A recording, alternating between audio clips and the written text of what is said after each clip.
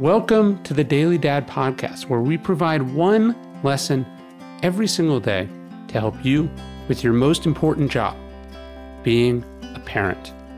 I'm Ryan Holiday, and I draw these lessons from ancient philosophy, modern psychology, practical wisdom, and insights from parents just like you all over the world. Thank you for listening, and we hope this helps.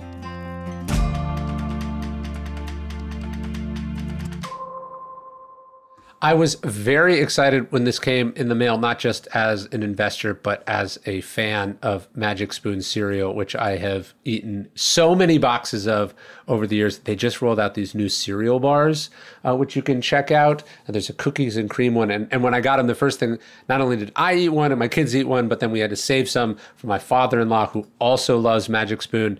You know, when you were a kid, you loved eating sugary cereal and you knew it probably wasn't good for you when it was called something like Cookie Crisp or it had a picture of your favorite candy bar on it.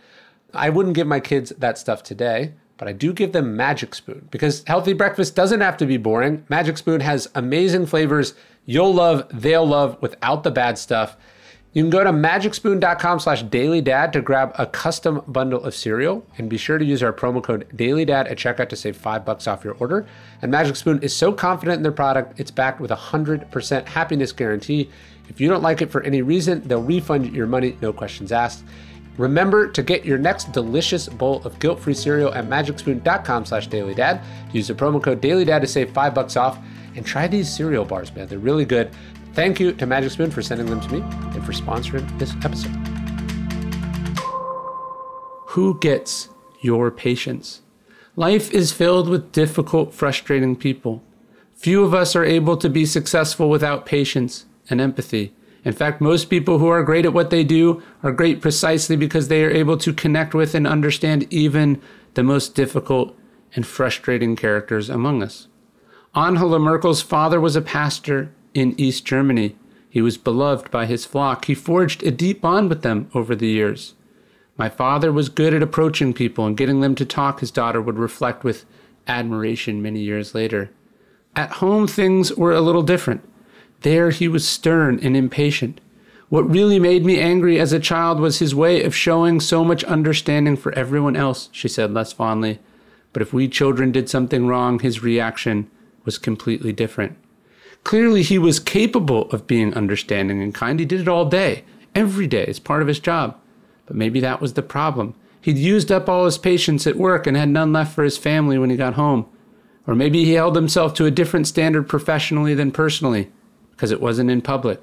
Or maybe he made the mistake that many of us do, forgetting that our children are little people with the same problems as everyone else, just a different size. Because we are not paid for the job of raising our kids, because that job is fundamentally different, we don't train them like employees or serve them like customers or counsel them like parishioners. We sometimes lose sight of the fact that they are human, that they exist outside our hopes and dreams and expectations for them. We don't accept with the same level of grace and understanding that they also make mistakes, that they might be having a hard time, that they just want some appreciation. And because of that, we sometimes fail to treat them with the appropriate level of dignity, respect, and compassion. You don't yell at an employee just because they left the door open. You don't restrict an employee to their office without lunch because they didn't get an assignment done on time. You don't punish one of your players for wanting more attention and counsel. And yet children all over the world for all time can speak to relationships where that was the exact kind of treatment they received from the parents who were at the end of their respective ropes and had run out of patience before they'd even walked through the door. Be kind to your family. Make sure they get the same patience and understanding as everyone else. Actually, scratch that. Make sure they get more, because long after you've left this job or stopped coaching that team or stepped away from this business, they will still be your kids. Hey, thank you for listening to the Daily Dad Podcast. Leave us a review in iTunes. It helps a great deal.